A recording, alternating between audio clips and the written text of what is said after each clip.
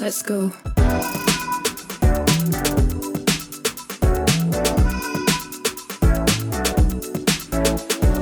Welcome to Micromobility, a podcast exploring the disruptive potential of lightweight utility vehicles. Using the history of computing as a framework, we examine how these technologies will upend everything we thought we knew about the future of urban transport. The host of the show is Horace Dediu, founder of Asimco.com, and I'm his co-host, Oliver Bruce. Hey team, Oliver here. This week I am releasing one of the talks from the recent Micromobility Europe conference that we had in Amsterdam in early June. This episode is one that I am incredibly excited about. It is the story of TIA with Lawrence Leuschner, interviewed by Julia Thayne de Mordaunt from the Rocky Mountain Institute. TIA is now the world's largest micromobility operator. I had Lawrence back on the podcast very early on, August 2019, when they were really kind of just getting started on episode number 37, and a lot has happened since then. This episode is a fascinating take from Lawrence, with him taking us through obviously starting out with way less money than the competitors, the importance of having a mission, the importance of operations, how the industry has evolved, and what they have done well and what they haven't done well. Lawrence is an OG, and I have deep respect for him and what he's built here. So I really hope that you enjoy this as much as I have. If you like this, you're also probably going to really like the Micromobility America conference that we have coming up on the 15th and 16th of September in the Bay Area. It's going to be a wonderful reunion for many of us in the industry to all get together with incredible vehicles, including the Nimbus, which I covered in last week's podcast, as well as a crazy new autonomous bike from a company called Wheel based in Seattle, which I will be covering on a future podcast, as well as a whole heap of other really cool product announcements. Come and join the nearly 1,000 people that we're expecting there. Check it out at micromobility.io. And now, here is Julia and Lawrence. Let's go. It is my absolute delight to be able to welcome up to the stage Lawrence Leuschner, who is the CEO and co-founder of TIER. TIER you've probably heard of because it's the largest multimodal micromobility operator globally. They have about 300,000 vehicles, more than that, in 500 plus cities on 3 continents, made some very high-profile acquisitions recently, and are the first micromobility company to go climate neutral. So Lawrence, I'm going to introduce you as you're coming up to the stage. Lawrence is a serial entrepreneur. He started at a young age, and I'm sure you'll hear more about his adventures during this interview. He's founded multiple companies, not all in the mobility space, but all with a climate bent. And I'll have to say, and maybe this is going to embarrass you a little bit, but he's the first person who I've ever interviewed who said, I'd prefer not to do an interview, I'd rather have this as a discussion. So with that spirit in mind, Lawrence, why don't we sit and I'll start asking you some questions. Thank you. And have a discussion. One of the things that struck me, Lawrence, as I was reading more about you and I was finding out more about TIER is that the micromobility industry has gone one way, and you go another way. So why? Why are you doing that? Is it patience? Is it strategy? Is it something else? What do you mean with doing the other way? Yeah. So I'll give you an example. I'll tell you a story. I'm based out of Los Angeles. A company that I will not name was one of the first companies to really embrace blitzscaling and put scooters pretty much everywhere in the LA area, including and not maybe with their intention in mind, in trees and in rivers and in different places. You don't do that. So it's almost like you're breaking the rules by playing by the rules. Why?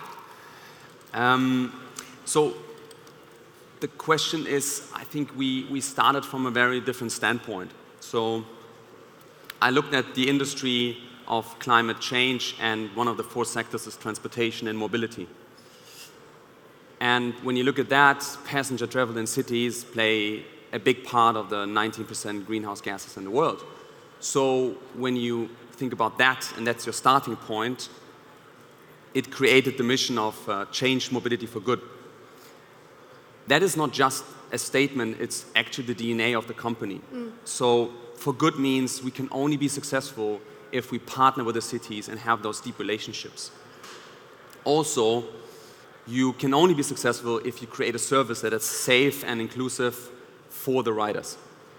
And when we started, the American companies that you didn't want to name, Lime and Bird, they already had like hundreds of millions on their bank account, and we started with 1.8 million. So Also, European players had more cash than us. So, okay, we had this mission, change movie for good. We had less cash. So the question was, how can we win this market in a way that we can be different? And I think it goes back to the strategy. And the strategy was, I think it's kind of a 4-step strategy approach. The first step was, you need to get the unit economics right. If you don't get the unit economics right, you cannot scale. So a scooter breaks after 3 months, you make money after 6 months, doesn't work. You can put more scooters on the ground and raise 100 millions and keep going, but I didn't like that strategy. So first strategy, get the unit economics right. And the key themes for that was, we create a service where we own the operations. So we don't want to have gig workers taking care of the vehicles. We repair it on the ground, we own the whole fleet, and that increased the lifetime of the vehicle. When you then have a better vehicle over time, which we created, you come to a lifetime from like 6 months to now 5 years. So then if the others, their lifetime was, let's say, 5 months, ours was a year, you just need half of the capital.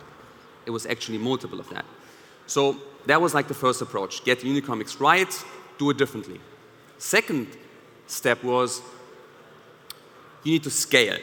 So I think we scaled pretty quickly, and you need to scale because there was a time frame where the cities were open.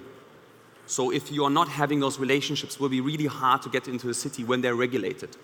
So we scaled pretty quickly, and over time, the investor market appreciated our approach, so we got more funding coming in. And then the third layer was, the third step in the strategy was that the scale can actually only work if you have a real good relationship with the cities. Yeah. So the cities then all open up their tenders. And we really built those playbooks around how can you work with the cities, how can you build relationships, how can you provide data, and that you position yourself as a responsible player. So we won relevant tenders, like the most important ones, like London, Paris, Dubai, and all kind of others. But what I want to make the point is, it was not possible if you don't have the scale and then you don't have the economics. And then there's a step 4, which will come the next year. But I think you definitely need scale. Yeah, and I want to come back to that point about scale, actually, because one of the things I was reflecting on as you were giving this answer is what made initially Bird, Lime, other scooter, shared services, whether it was bike or scooter, work for consumers, for customers, is that there were so many of them. They were ubiquitous across the city. It was easy to walk out a door and be able to get something. But the strategy that you've described, it doesn't sound like that. You started with less money. You started in smaller areas, in smaller markets. So kind of bridge the gap a little bit for me between starting small and then scaling. Yeah, so I think the background of these companies, if I would like make a comment on them, is they're coming from a software world. So ex-Uber people. And I think this is less of a software game. It's a very operational heavy business. So the background of myself and my co-founder is with Rebuy, I gave 100 million phones a second life, so I was like really operational.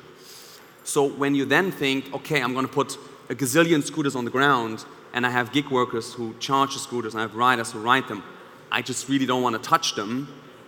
I don't think that's possible in the sharing environment, because you need to secure the safety, but you also need to operate them for a long time. So that, I think, was the very big differentiator that we said we want operations. And when you own the operations, you actually then over time can scale.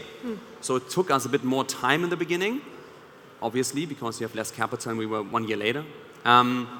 But now we try to solve the same challenge now, is to offer a service that you go out of your house and you have a vehicle right in front of you. Not being a mess, so trying to create infrastructure with the cities. My really hard point to cities is free floating, yeah, some areas, but you need to have dedicated parking lots, take it away from the cars, so that also the people who are living in the cities, who are not using the service, don't feel offended or being in challenge when there's a scooter in front of a blind person. Yeah. I am going to ask you next about the challenges that you're trying to solve, at that societal level, at that individual level. But before I do, one thing that you said sparked another question, which is, it sounds like one of the challenges you were trying to solve was actually the challenge of the operator, the challenge of the logistics.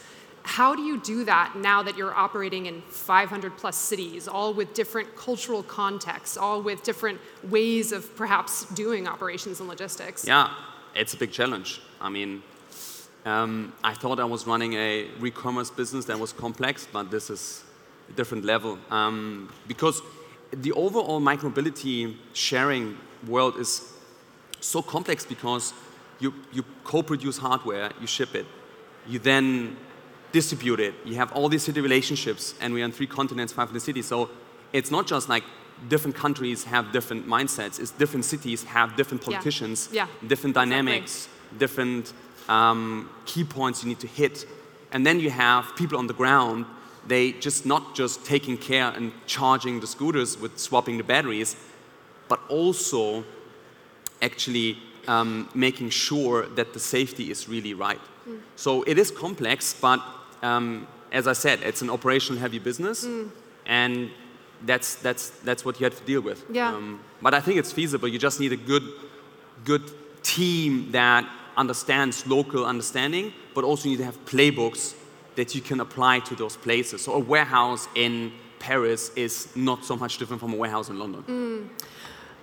So one of the things, though, that seems like it unifies your company culture is climate, and is the fact that you are the first micromobility company to go carbon neutral. So tell me about why was that important for you all, and why was it important for your employees as well, being part of TIER? I mean, it's the starting point, right? Yeah. When you start a company, and I did it because I wanted to end the dependency of cars. And I think all the people are in this room, and we all try to work towards that. And in the sector of climate change, transportation is an important sector.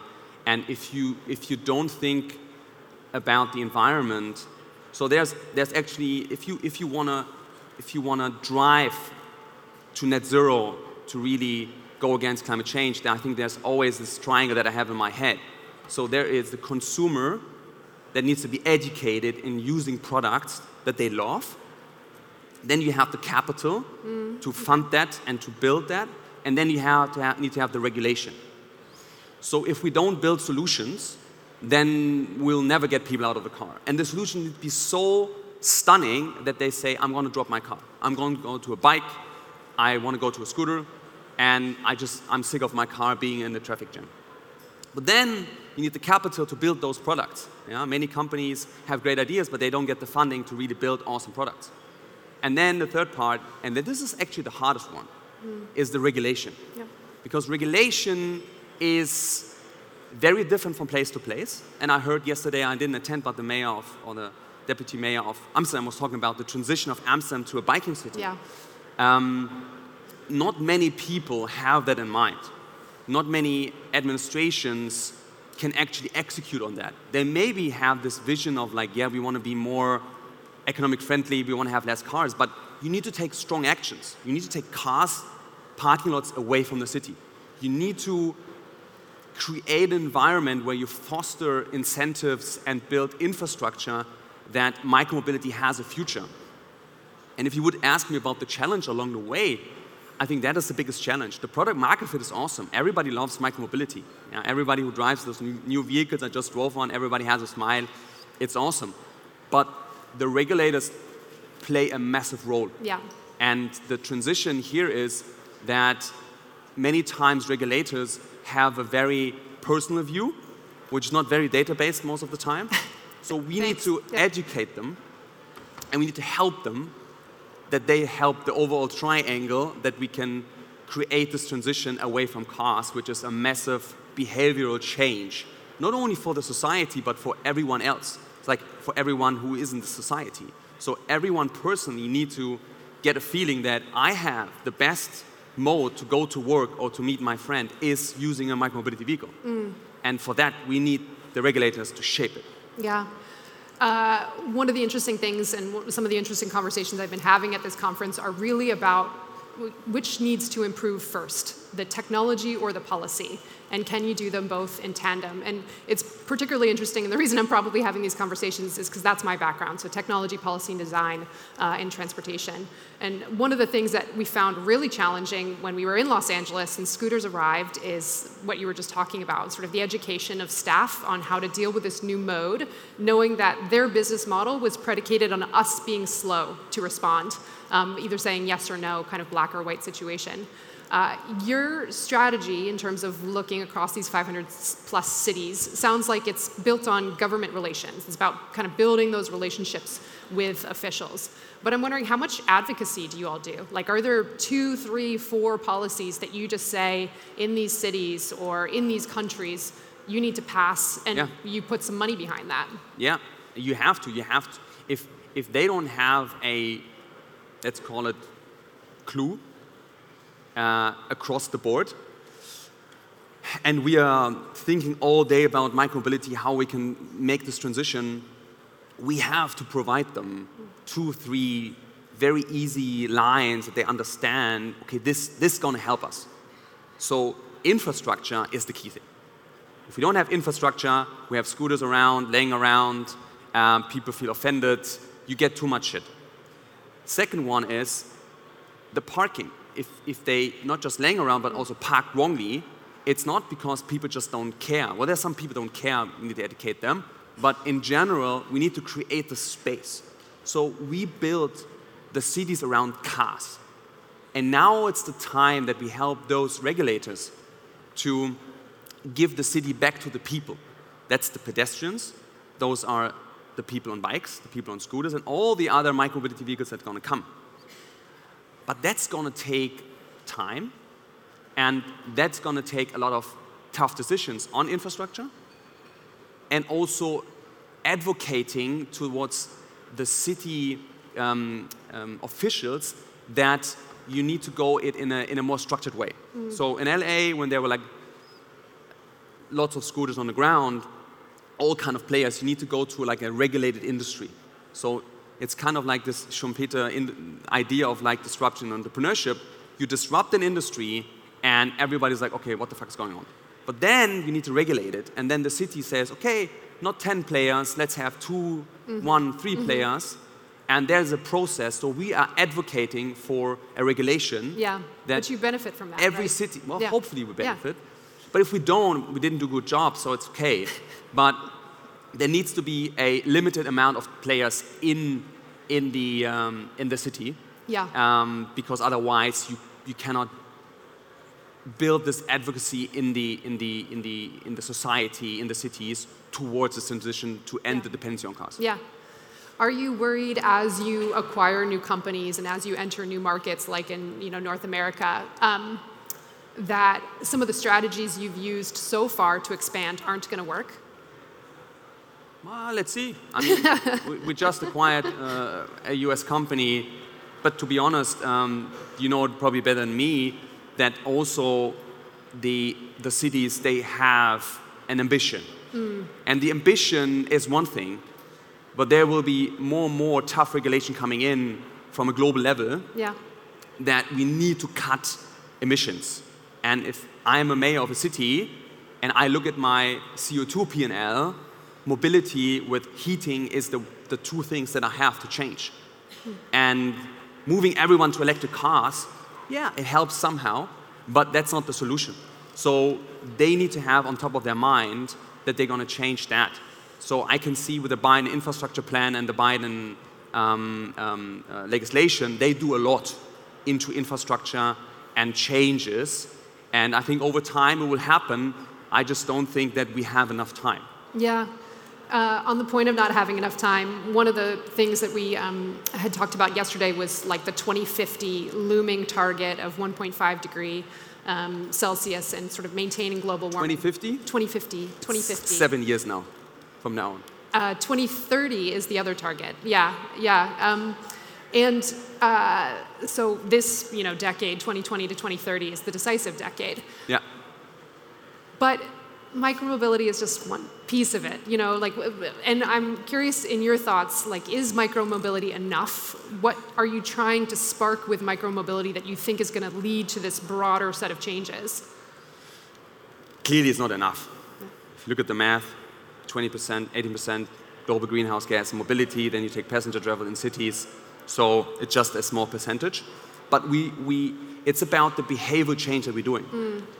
And the behavior change that we're doing is that we are replacing a mode that has been there for 100 years with new modes. Yeah. And that's a behavior change with the regulation in the capital, the triangle, that we need to change in the mobility industry. And that's important. It's super important. That's why I also wake up every day and say, hey, let's change that. But there are 40 to 60 sectors to farming, energy transition, shipping, all of that. And we need to have those changes in all of these sectors. And actually, it's quite the same change. So you can actually look at the same playbook. If you have enough capital, if you have awesome products, and you have the regulation comes in place, we can make that transition. So I still have hope that in the next 7 years, we're going to make sure that we don't deplete the CO2 to get to 1.5 degree. But it is the biggest challenge we have in society, but also the biggest transformation we as humans to change our behavior. Yeah. What we consume, what we eat, how we recycle at home, these little pieces and the big pieces need to come all together. And I have the hope because there's so many entrepreneurs who are working on new technologies. So I spend a lot of my free time to look in those technologies because I decided to put all my tier shares into that technology sector because that generation will be the generation that's going to help us to build the products that will be better than the old ones, that we can actually do the transition to be net zero. I'd like to challenge that, though. I mean, I think we're talking a lot about behavioral change as if, everybody has all of their absolute needs met by being in a car or by being in an electric vehicle for that matter. One of the things, though, that has struck me about walking around, seeing all of these different vehicles, is that there's an incredible diversity of them, and they're based on what the user needs. So one example is the Super 73 bikes, which are a company based out of Irvine, California, and they're the exact type of thing you would want to take onto a beach or whatever else. And there's another one that's really meant for carting your 3 kids around. So I guess one of the reflection that I would make is maybe we should stop thinking about behavior change and start thinking about adapting to people's behaviors through vehicle design. And I want to give you a chance to, I agree. Yeah. So maybe you got me wrong. So at the triangle, you need to have products that people love. Yeah. So I was thinking with my family, I have a little one now. Okay, how do you go out of town? How do you shop? Blah, blah, blah. Thought about an electric vehicle, renting it as a subscription. I was like, okay, what are my use cases? And then I decided to go on a cargo bike because they are so awesome. Yeah. They're so awesome. And you feel much more happier riding them with your little one instead of being in the traffic jam with the car. So you can the behavior change happens with awesome consumer products, like you explained, and the capital to go in. So if they just produce 1,000 bikes, it's cool, but doesn't change the environment or doesn't change the game.